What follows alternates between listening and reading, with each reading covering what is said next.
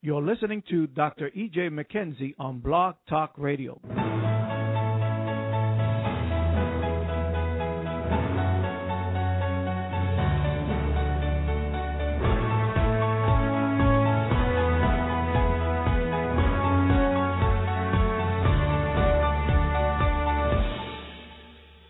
Greetings, this is your host, Dr. E.J. McKenzie, with the Master Key, Unlocking and Liberating the Real You.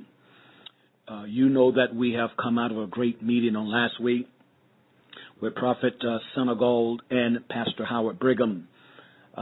3 powerful nights of the supernatural manifestation and demonstration of the Holy Spirit. We want to share that with you tonight.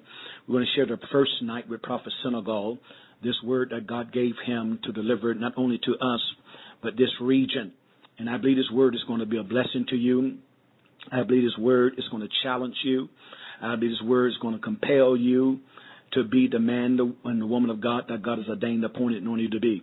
So get ready. Call some of your family and friends. Join with us online and hear what the Lord has to say to us. God bless. Grab hold of your Bibles. We're going to Luke's Gospel. Grab hold of your Bibles. We're going to Luke's Gospel. Everybody grab your Bible. We're going to the Gospel according to Luke. It's all about you, Jesus. It's all about you. It's all about you, Jesus. It's all about you. Luke, the 23rd chapter. Somebody shout glory. I heard about 10 people on this side, nothing on this side. Everybody shout glory. Luke, the 23rd chapter. Luke chapter 23. Somebody shout fall. I want you to know that the atmosphere is voice activated. I said it's voice activated. So if you put nothing into the atmosphere, then nothing is activated for you. Somebody shout fall. Heaven waits for your command in order that it might move. In this realm, in the temporal realm, though God is sovereign, God is submitted. Ephesians 3:20, now unto him that is able. Doesn't change, he has the potential ability to do the exceeding, the abundant, but that waits according to your word, what you ask and what you think. Everybody that needs him to fall, shout fall. Luke the 23rd chapter tonight. Luke chapter 23. I need some folk that's going to talk to me in here. The 23rd chapter of Luke, if you would just oblige me and stand to your feet if you have it in honor of the word. Luke, the 23rd chapter, looking at the 18th verse. Luke 23 and 18. I see some of you are still turning. I'll wait. Luke 23 and 18. And the 18th verse begins by reading, and they cried out all at once, saying, away with this man, and release unto us Barabbas, who for a certain sedition made in the city and for murder was cast into prison. Pilate, therefore, willing to release Jesus, spake again to them. Verse 21, but they cried, saying, crucify him. Crucify him. He said unto them the third time, why, what evil hath he done?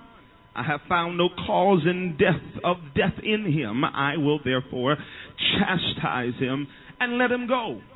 They were instant with loud voices, requiring that he might be crucified. And the voices of them and of the chief priests prevailed. Pilate gave sentence that it should be as they requested, and he released unto them him that was for sedition and murder, was cast into prison, whom they had desired, but he delivered Jesus to their will. We're going to talk just for a few moments from the thought, misplaced honor. Misplaced honor. You may be seated as his word is blessed. Hallelujah. Somebody shout miracle. As I was seeking the Lord concerning what he would to speak to us tonight, he took me here into the gospel according to Luke, to somewhat of a familiar passage of recording of the final days of the life of Christ, but took my attention here to this man introduced in the text by the name of Barabbas. Took my attention here, and some things in the text kind of bothered me here because it looks as though one who was deserving of one thing received another's reward, while another who was undeserving of it received the unjust reward. It's something that's going on, Apostle, in the body of Christ, that we have kind of lost our ability to identify what is honorable.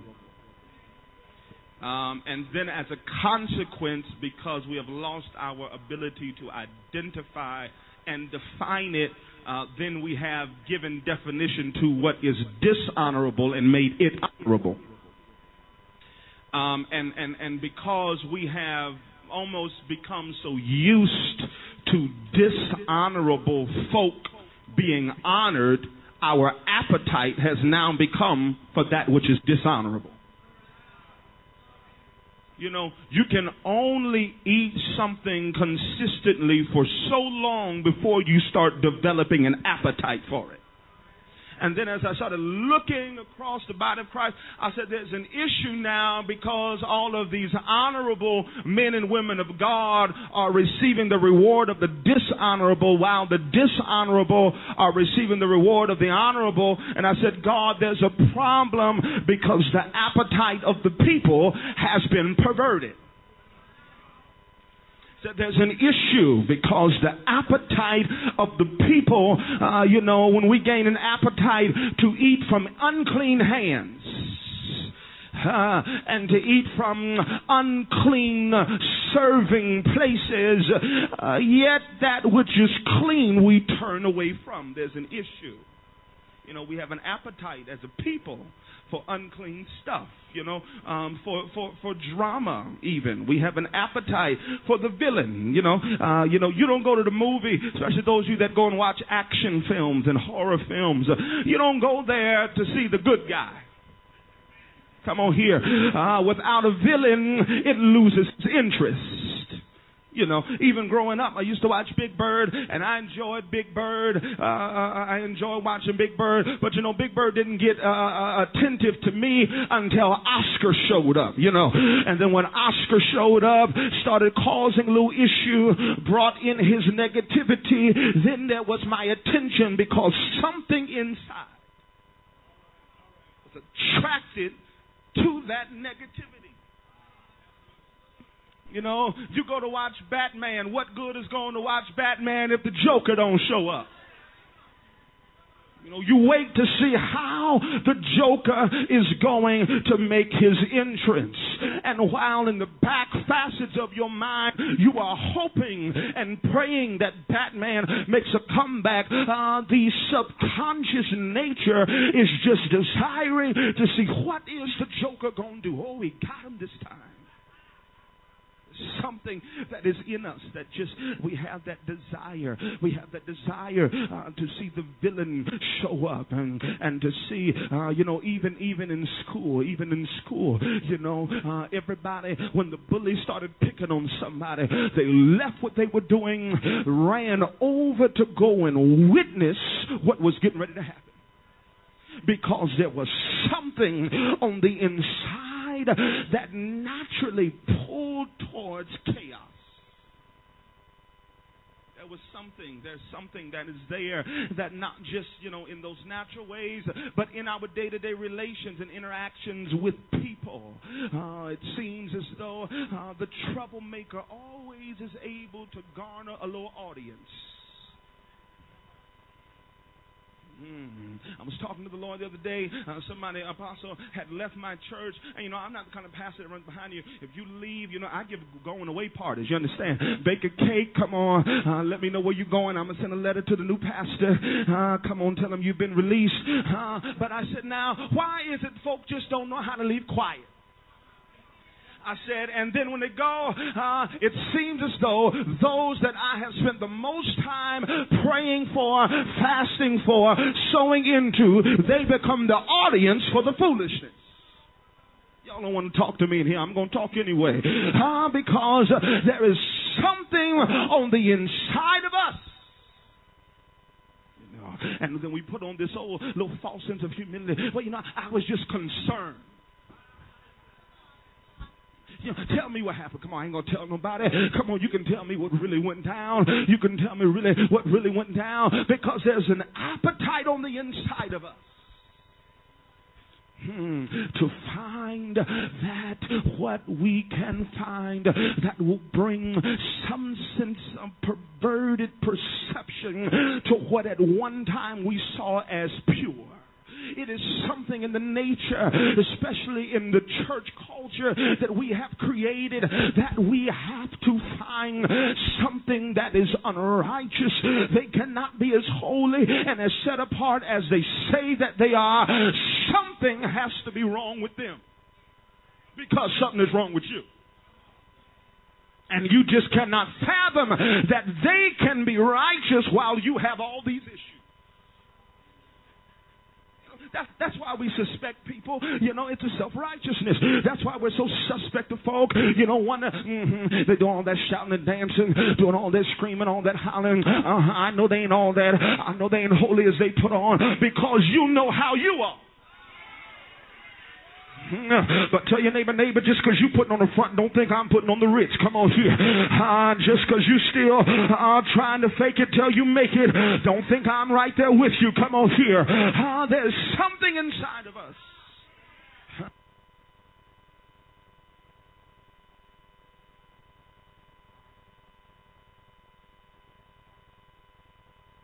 Makes us suspect of those which stand before God, that makes us want to see. I'm going to wait and see.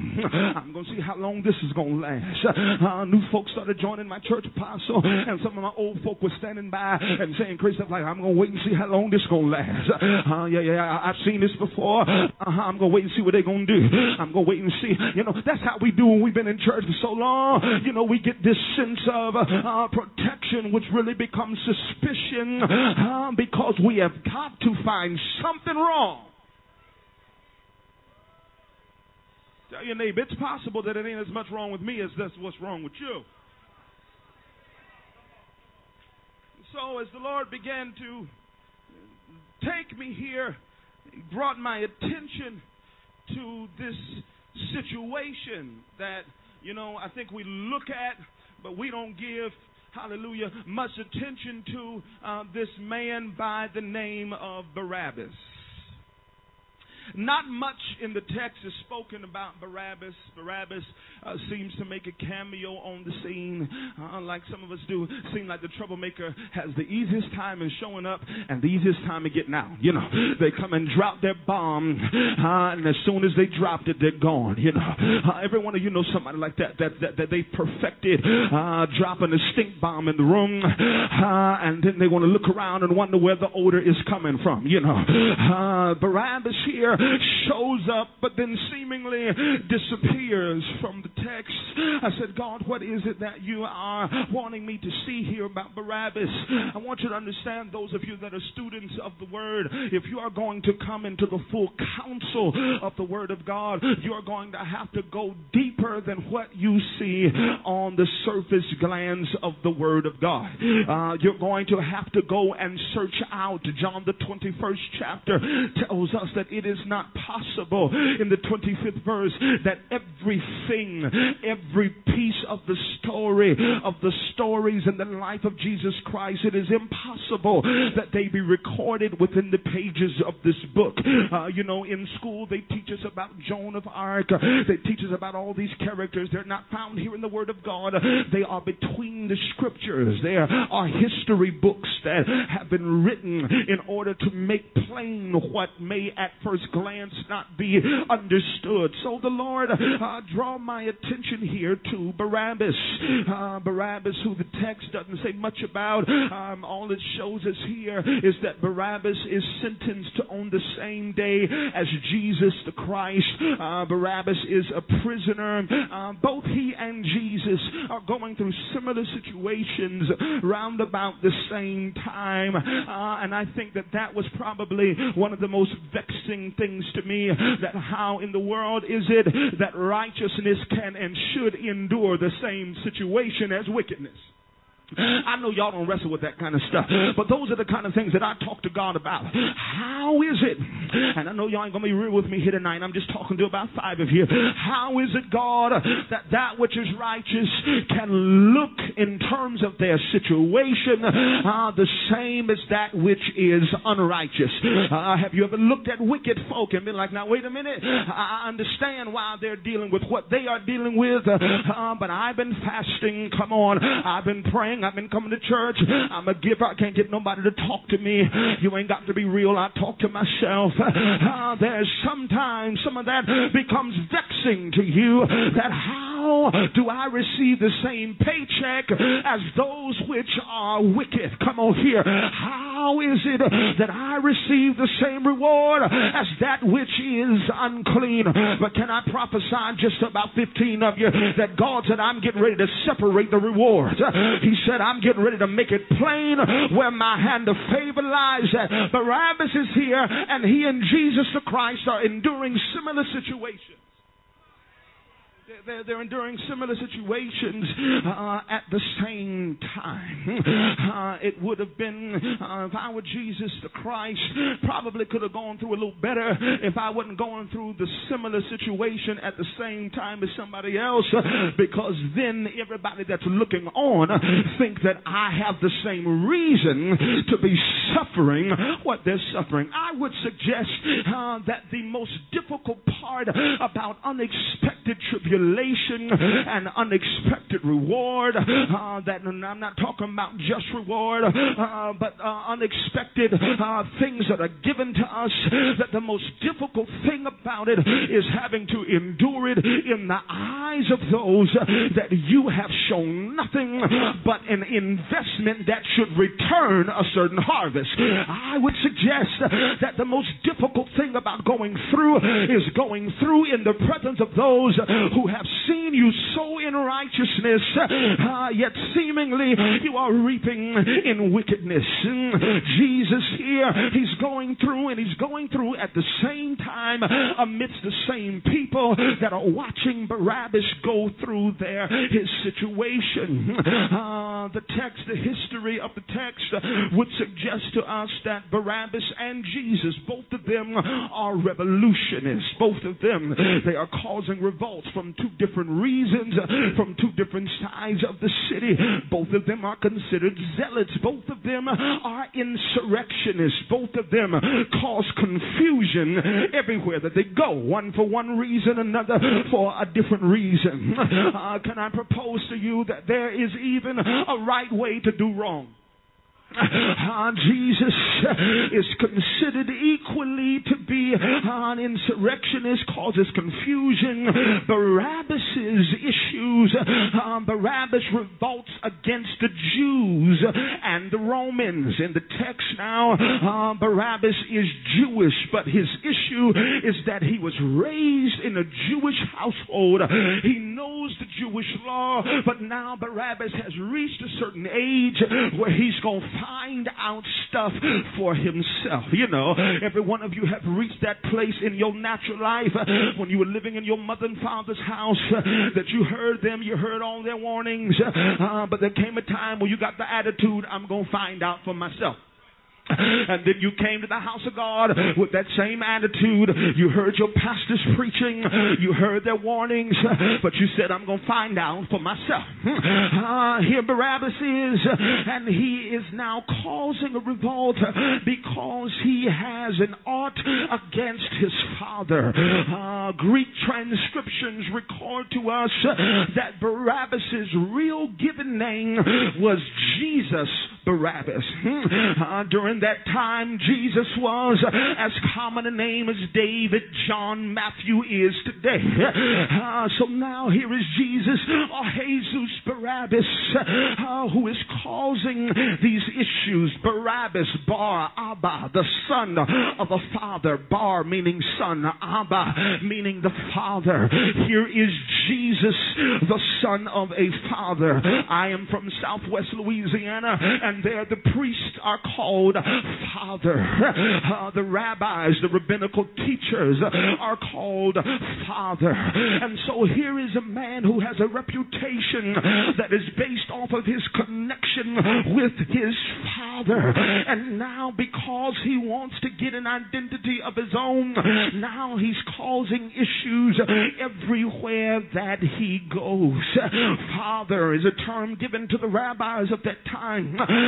So now we have Jesus Barabbas, and then on the other side of the text, and I'm going somewhere, is Jesus the Christ. We have Jesus Barabbas on one side, and then on the other side we have Jesus the Christ. Both of them's name is Jesus. Both of them are the son of the Father. Barabbas is the son of the rabbi, the Father. Jesus the Christ is the son that prayed, Abba, Father. He is the incarnate manifestation of God. Both of them are the sons of two fathers. Barabbas, Jesus Barabbas now, he has his own ideology about how to overthrow the Roman government, and as a result of being the great revolutionist that he was able to garner a big crowd everywhere that he went.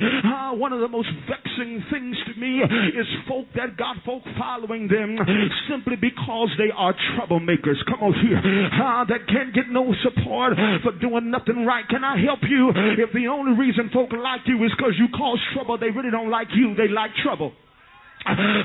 Jesus Barabbas here, he has become popular with the Jewish people because they too have some issues with the Jewish law. And can I submit to you that this is why some houses of God all across this nation, seemingly as though the enemy is able to get in and from the inside rip his way out, it's because there are those that sit among us that look to identify somebody that is as outwardly out of order as we are inwardly. And when we identify them, we get behind them because they say what we are afraid to say.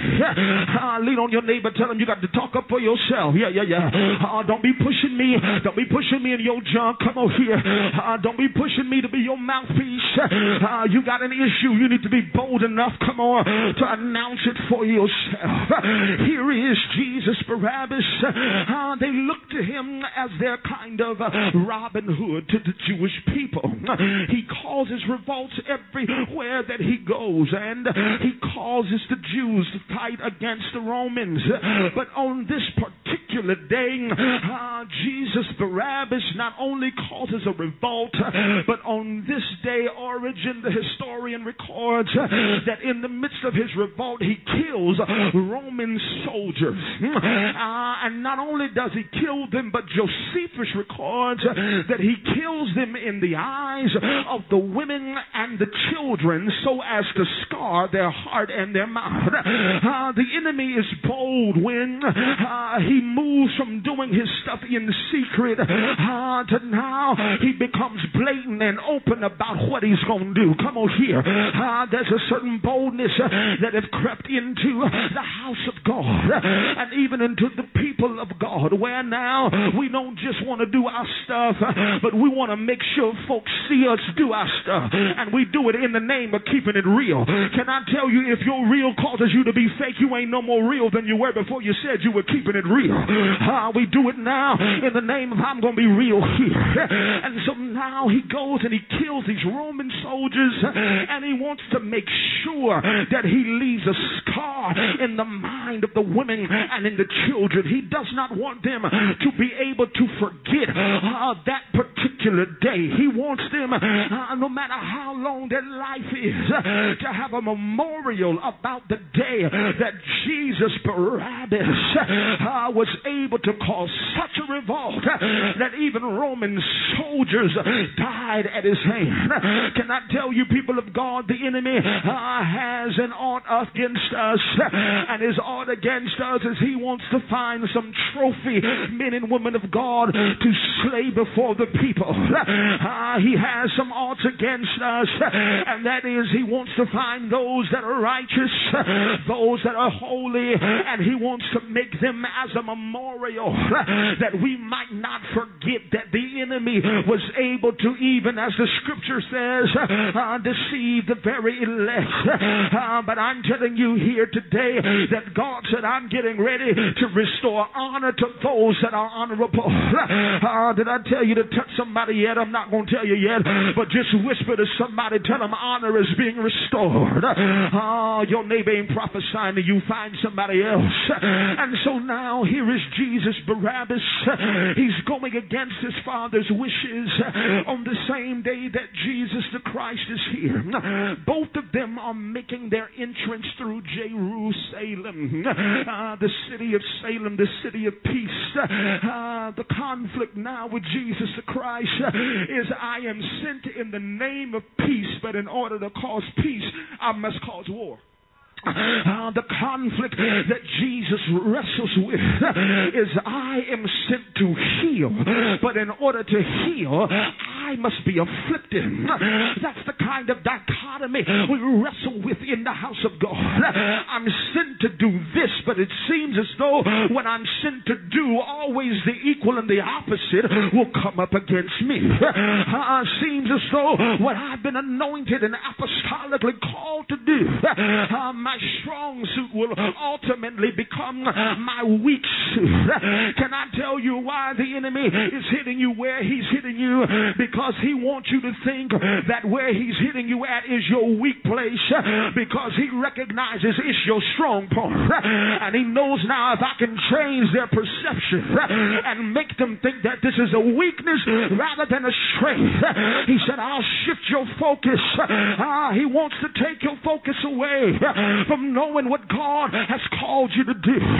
But can I tell you, if there was any question in your mind that that's where you were strong at, if you need the answer, if you need an answer to resolve the question, can I tell you the answer is in the mirror. The mere fact that you ain't dead yet is an indication that that is your strong suit. The mere fact that you ain't lost your mind yet. Can I tell you some of the stuff you went through? Other folk done quit, packed up, killed themselves. Some of the stuff you done fought through. Some folk are in insane asylums having to wear a white suit every day. But tell your neighbor, if you didn't know, look at me now, you know it. The hand of God is still on my life. I don't care who said what, how many folks said it. Tell somebody with an attitude, his hand is still on me. See it now. I'm almost done here. Here is Jesus Barabbas and Jesus the Christ. They're both causing revolutions. One causes a revolution in the name of war. Another causes a revolution in the name of peace. One comes to kill. One comes to give life. Matthew the 27th chapter and the 16th verse calls and records Barabbas as a notable prisoner, which means he was was notorious. He was well known for fighting the Jews. He was well known for causing issues. But now on this particular day, even the Jews take an art with Barabbas, because Barabbas, we were with you as long as you were just trying to stand up for what was right. But on this day, Barabbas, you done messed around and not just killed some of them, but in the midst of your revolution, you have caused some of us to die as a casualty of your foolishness. Barabbas, we have an issue. We were with you as long as you were just speaking up for righteousness. But now, Barabbas, you done caused some stuff that cannot be undone. Can I tell you, you ought to have an issue with anybody who in their haste to do what they want to do causes you to suffer. You ought to have an issue with any spirit that in its haste to make its presence known causes you to go without. Here they are. We have an issue, Barabbas, because some of our own have died this day. His relationship with his father was strained, and now his attitude is, I want you to remember that I am Jesus Barabbas. I am the son of a father. Yep, me. I'm the son of a preacher. Yep, I'm the one. I'm the one that was raised in church. I'm the one that has been here the longest. I've been under the word. I know the principles of God. Yep, but I'm still going to do what that is the audacity and the boldness of the Spirit that has crept in even today. That we want to take it as a trophy. And the enemy wants to use us as a trophy. That you should know better. But yet I'm able to deceive even you. That you've been under the word. But I'm able to trick even you. Tell your neighbor, nothing's going to get me out of the plan of God for my life. I don't care how many people back me up in it. I'm not going to let nothing get me off the path that God, I don't care how easy it is. God said to remind us, narrow is the way, and few there be that go therein. Now Jesus Barabbas is arrested this day. They are going to arrest him for murder, and not just for murdering Jews, but he's murdered Roman soldiers. But on the same day that they arrest Jesus Barabbas, am I boring you with my history yet? It's going to make sense in a minute. On the same day that they arrest Jesus Barabbas, by night they go and find Jesus the Christ. Illegal. They were not supposed to arrest anyone by night. It had to be done in the day so that there could be a trial by a jury of their peers. But they knew, I've got to isolate Jesus the Christ if I can get him when no one is around him. And can I tell you, that's the trick of the enemy, is independence. He wants to isolate you. Autonomy wants to get you off by yourself. Make you think ain't nobody there for you. Make you think you don't need nobody. Make you think you can go through it and handle it by yourself. Because he knows that sheep's only defense system is to remain with the other sheep. Sheep don't have no system of attack. They have no way to defend themselves except to be amongst the other sheep. That when a wolf comes up against a pack of sheep, he is not able to identify individual sheep. But when they come together, the thickness of the coat on them causes them to look greater than what they really are. Can I tell you, the greatest weapon you have is sticking close to the anointed that God has set among you. The enemy knows if you ever mess around and really get in covenant with your house, really get in covenant with your church, really get in covenant with your man and woman of God, he knows if you ever mess around and get so close enough that you've lost all of your own personality and taken on the spirit of the house, he knows then that he has no more authority over you. They wait till Jesus is by himself. And then here they come, and now they take Jesus Barabbas, and they take Jesus the Christ, and they throw them both in the same cell. They have both come in Jerusalem on the same day. On one side of the city, you have Jesus Barabbas, and the people are chanting, Jesus Barabbas, Jesus Barabbas. And then on the other side of the city, you have Jesus the Christ, and the people are chanting, Hosanna, Jesus the Christ. Now in the ears of those that are listening, you have a mixture of revolution. On one side, he who is making war. On the other side, he who is making peace. On one side, he who is notorious for causing trouble. On the other side, he who is known for healing and raising the dead. On one side, he who is known to always be contrary. Can I tell you there's something wrong with you if you got an issue with everything? Can I tell you something that's off in your spirit? If you contrary to everything and everybody, if you can't get along with nothing, if every word offends you, if every word bothers you, something is off in your spirit.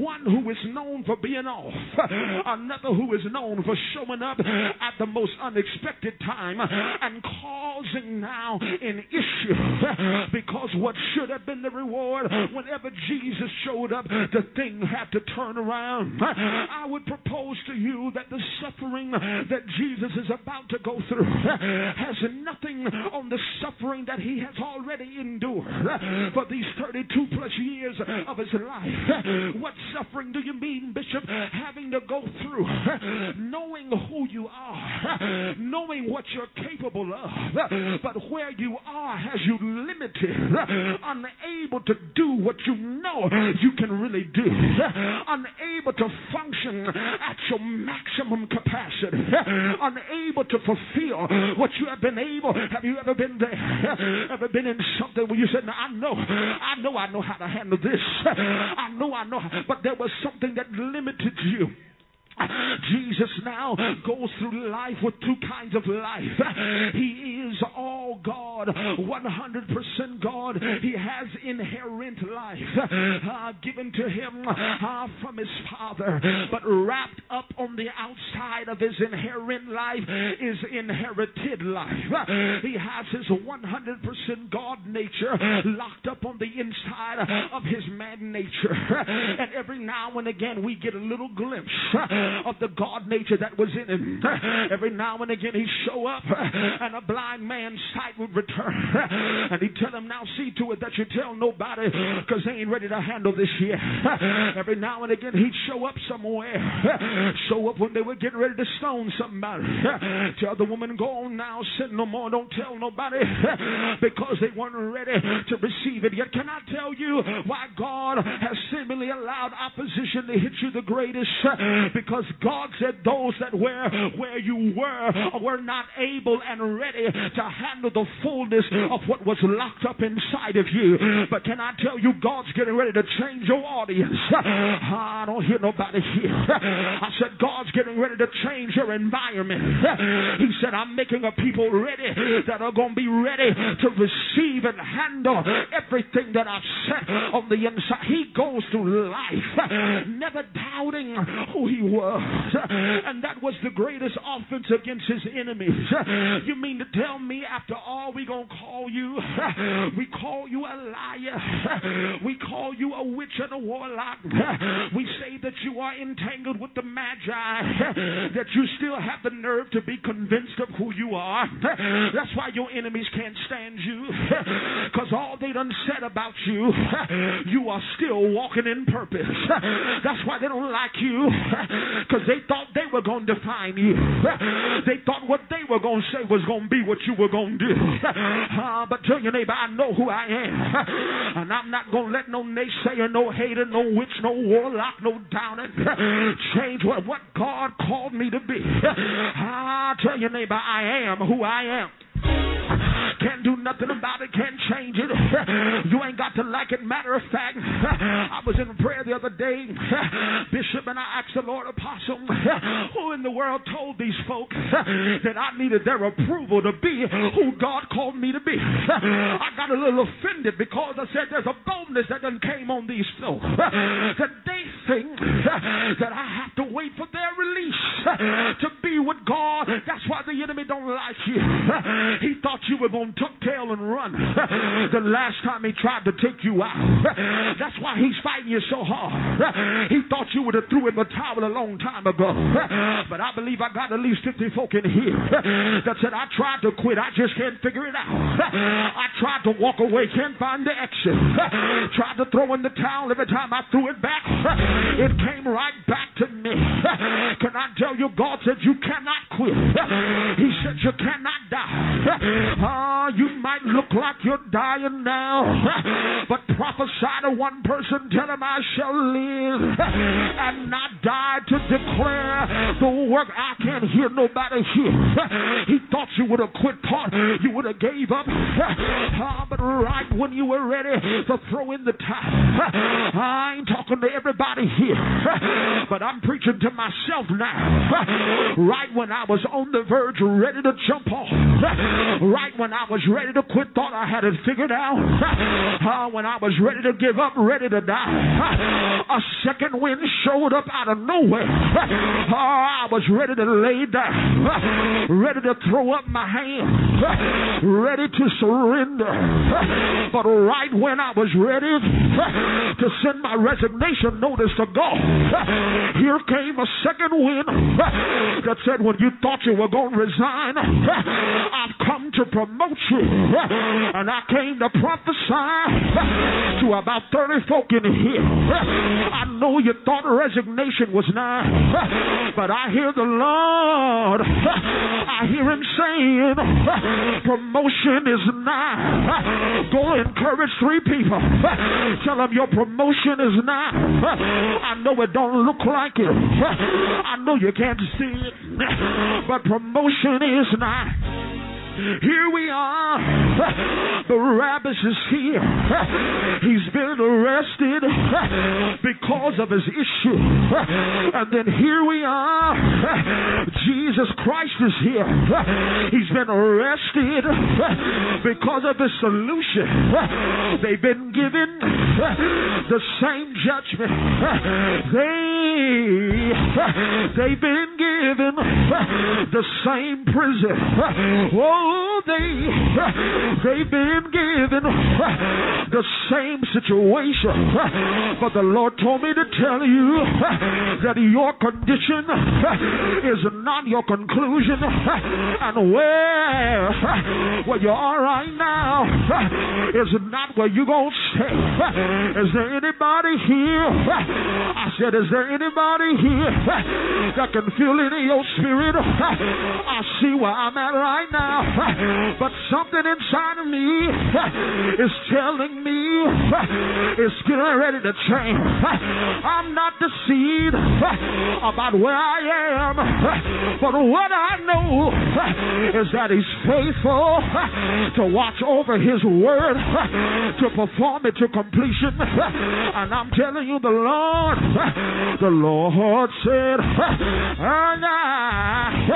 I'm getting ready to perform my word into completion. He said, but I gotta see when what you see don't look like what you heard. I gotta see when you can't trace me, can you still trust me? He said, once you pass that test, I'm gonna restore. And I heard the Bible say, I will restore unto you the years that the palmer worm. I don't hear nobody in here. He said, I will restore the years that the cankerworm. Slap somebody high five. Tell them restoration That's your word.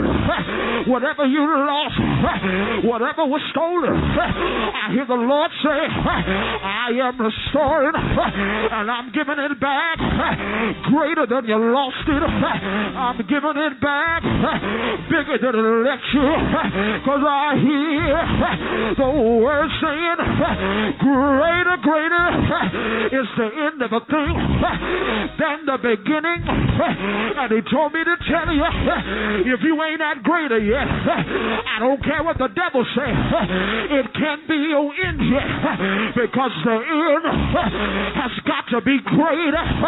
Your ladder will be great. I hear one word. I hear him say ladder. This is where you're going. That's where you're walking in. Tell somebody ladder. I'm showing up at my ladder. I know he wanted me to say in my former prayer, but I hear Zion calling me, saying, come to your ladder.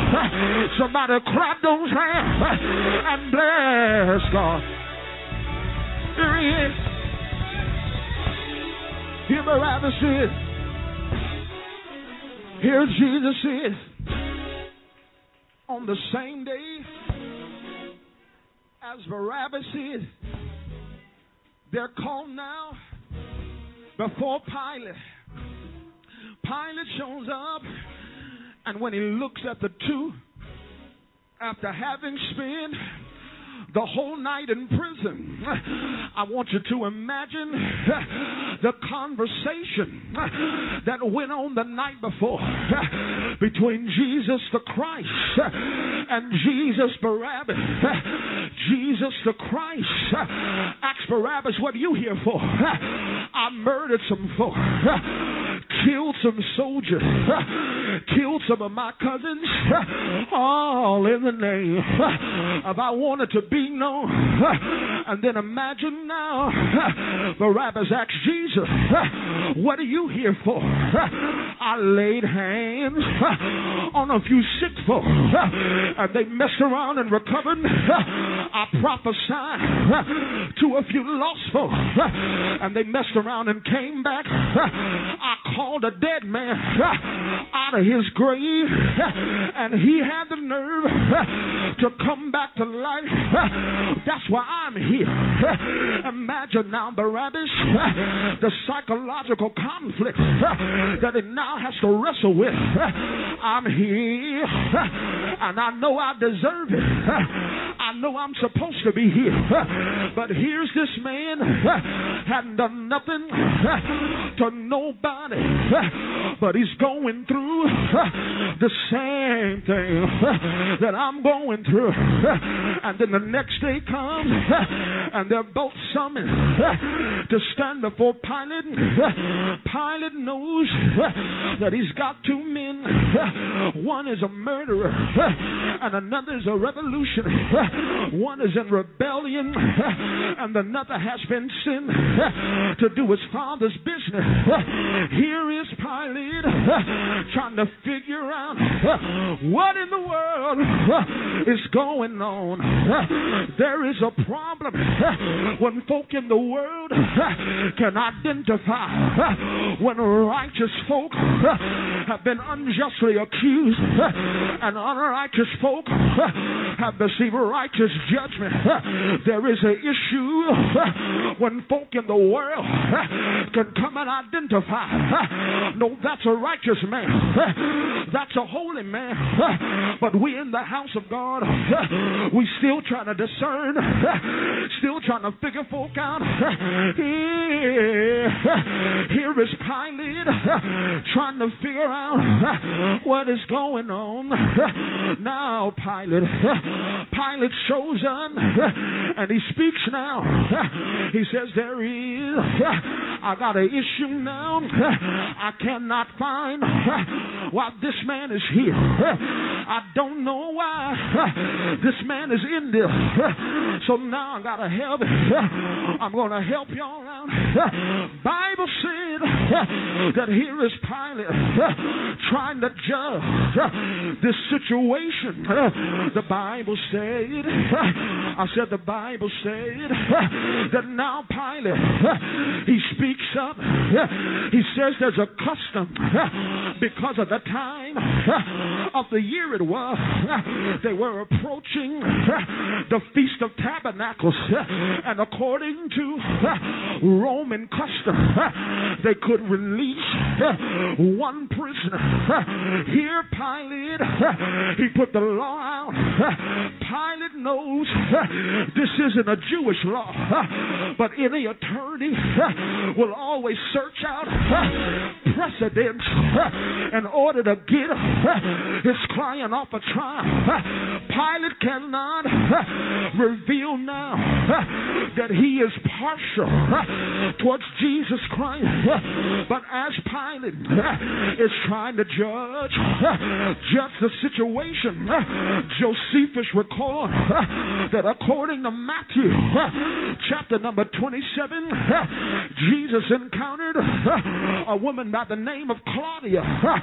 Claudia now had a son by the name of Philo, who was lame on his feet. And according to Matthew 27, on the same day that Jairus' daughter was healed of her infirmity, Jesus reached out and touched Philo, Claudia's son. The wife of Pilate healed their son. So as Pilate is here, Josephus records that Claudia shows up to speak to her husband. Said, wait a minute, husband. This is the man that laid hands on our son and caused his life to come back to his legs. And according to Roman culture, if a male child was lame on his feet, it was a reproach against the family. So now Claudia says to Pilate, this is the reason that we are where we are, because this man showed up and laid hands on our son. That doesn't work. Pilate is listening to his wife. She said she had a dream, and in the dream she saw Jesus and saw how Jesus was going to come back. She saw how the son was going to turn to blood. She says, Pilate, you can't kill him. Pilate, I don't care what they're saying. You can do it. But Pilate knows I cannot reveal my personal relationship with Jesus right now, because if I let them know, they'll accuse me as being partial in Jesus' favor. So he says, I'm going to work it out. Here's what you can do. You can pick one and let him go, and the other one will have to suffer. It's a no-brainer now. You have a murderer on one side, you have a liar on one side, and on the other side you have Jesus, the Son of God, Jesus, the God incarnate. One side is a murderer who, according to law, is supposed to die. Have you ever been there where it seemed like it was a no-brainer? I've been holy, I've been righteous. I've been in prayer. I've been in fasting. There's a no-brainer how this is going to work out in my favor. But there are some of us that have suffered unsolved mystery. I don't know why I had to go through what I went through. Y'all don't want to talk to me here. I don't know why I had to lose what I lost. But encourage your neighbor. Tell him, neighbor, God is faithful. That what he started, he's got to complete it. And I got good news. He's getting ready to complete some things in your favor. It might not look like it now.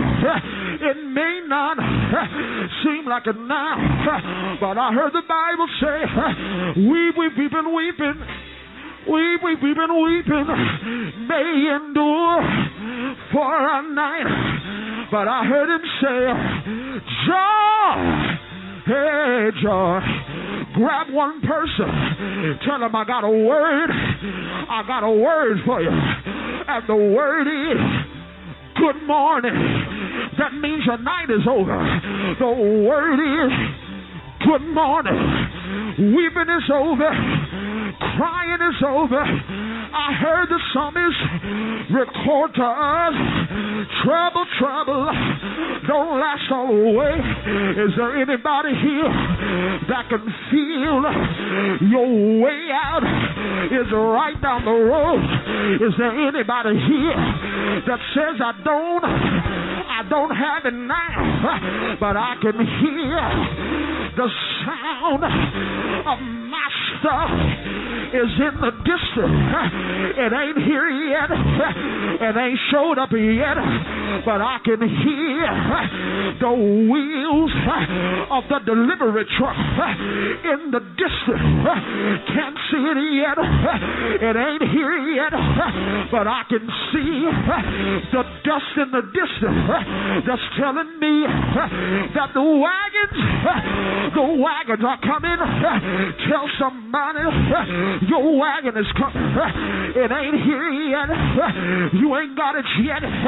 But I heard him say it's on the way. I heard him say, tell him this word. He said, tell all the praisers that I just moved the delivery date up. He said, tell the praiser you thought it wasn't gonna come till this time next year. But I hear two words. Access granted. Access granted. The heavens just open. Somebody shout it, yeah. Somebody shout it, yeah. Shout it, yeah.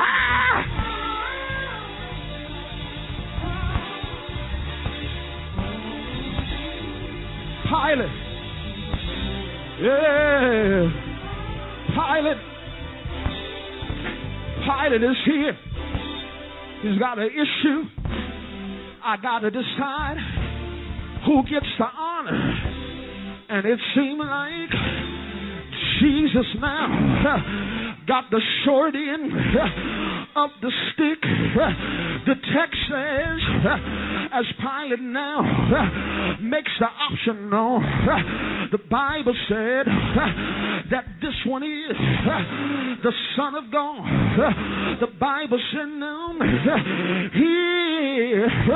Here Pilate is trying to decide who's going to get the honor of this reward. And the text says, when they gave the people an opportunity to speak, the text says that the people that should have spoke up in Jesus' favor, they seem to be the same ones that scream crucify.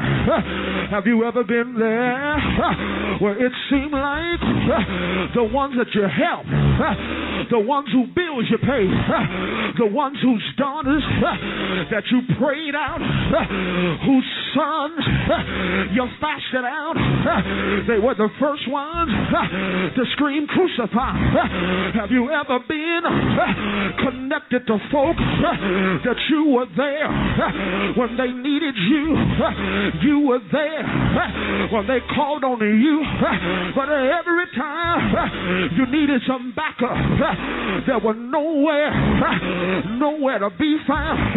But I hear the Lord say that I'm raising up some righteous backup. I hear the Lord say that I'm raising up some righteous help. I hear the Lord say help is on the way. I hear him saying where you're weak, I'm sending strength. But the best thing that the enemy did to you was put you in a vulnerable place. The best thing that the enemy did for you was to leave you weak, because when you're weak, he's made strong. What you thought was death was really the enemy stepping out to bless you. I heard the Bible say, except a grain of weed fall into the ground and die, it abideth alone.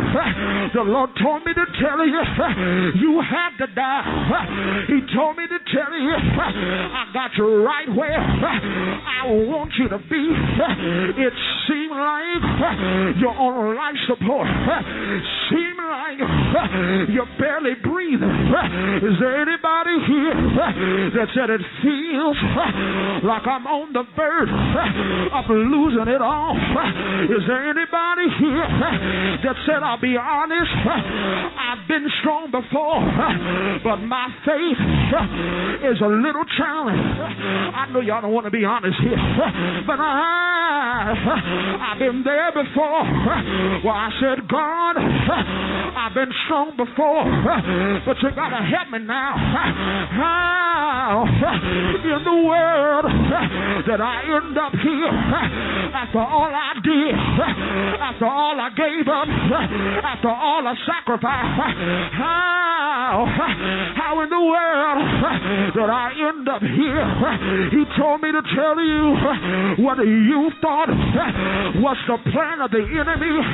He said, I'm gone. I know everything. I know what was. I know what is. And I know what is to come. And he told me to tell you what you thought was the devil's plan. It was really a part of my plot. What you thought was the enemy getting the upper hand, it was really my way to bless you. Because when the enemy came up against you like a flood, it released me to lift up a standard. I just heard the Holy Ghost. He said to tell you that the dam just broke. What was blocked up, what was congested, he said release. Touch your neighbor. Tell your neighbor something's moving. Something is shaking. Something is on the way. Somebody's blessing in here. Hey.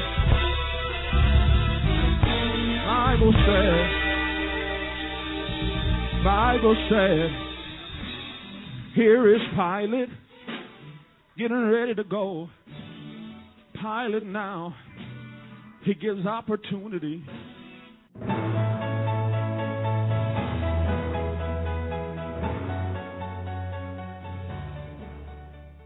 To continue hearing this message, you can purchase it by contacting us at 305-698-0765. Or you can log on to the internet by going to our website at www.ejmpcc.com. Or you can reach us by email at info@ejmpcc.com.